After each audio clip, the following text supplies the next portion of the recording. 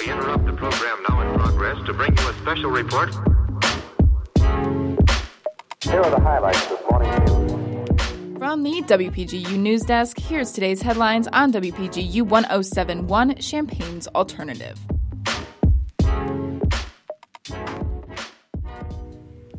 From WPGU News, I'm Joaquim O'Malley Macias. It's Wednesday, February 7th, 2024. Postal workers and community members gathered at the Independent Media Center in Urbana to fight changes to Central Illinois' postal system on Sunday. This event, aptly named Save the Post Office, is an effort to mobilize against the United States Postal Service's attempts to modernize by moving some local services to the Chicagoland area. Currently, USPS officials are looking into changes concerning the Champaign Post Office.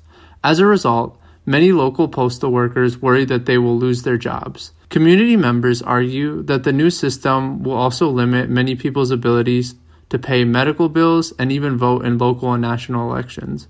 Officials claim that the Champaign postmaster, or head of the local postal department, plans to go through with the changes to relocate distribution services to the Chicagoland area. St. Andrew's Lutheran Church in Champaign is being demolished in light of several problems. The 68-year-old church has recently dealt with many issues, including water and sewage damage, needing a new roof and siding and foundation repairs.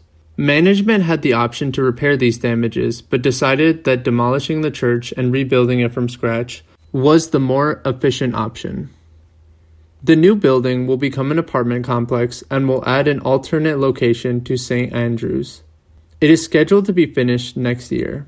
The Illinois Department of Transportation has announced that the iPass automatic toll road payment system will now use stickers rather than radio transporters. Stickers should be placed inside the windshield in the same spot as the transponders and can be used immediately after online registration. Illinois is one of the few states to embrace the new toll payment technology, with California being the first in 2019.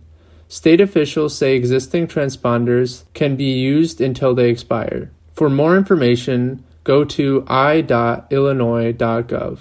The Illini women's basketball team lost 77-72 in a game against the Purdue Boilermakers in West Lafayette on Monday. The loss brings them to a 10-11 this season and a 4-7 in the Big Ten.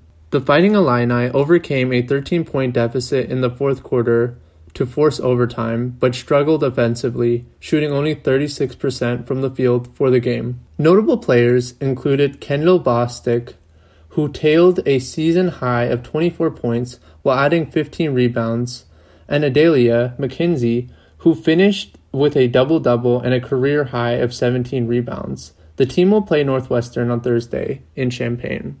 Parkland College's substitute teacher training program is returning to help out school districts and teachers.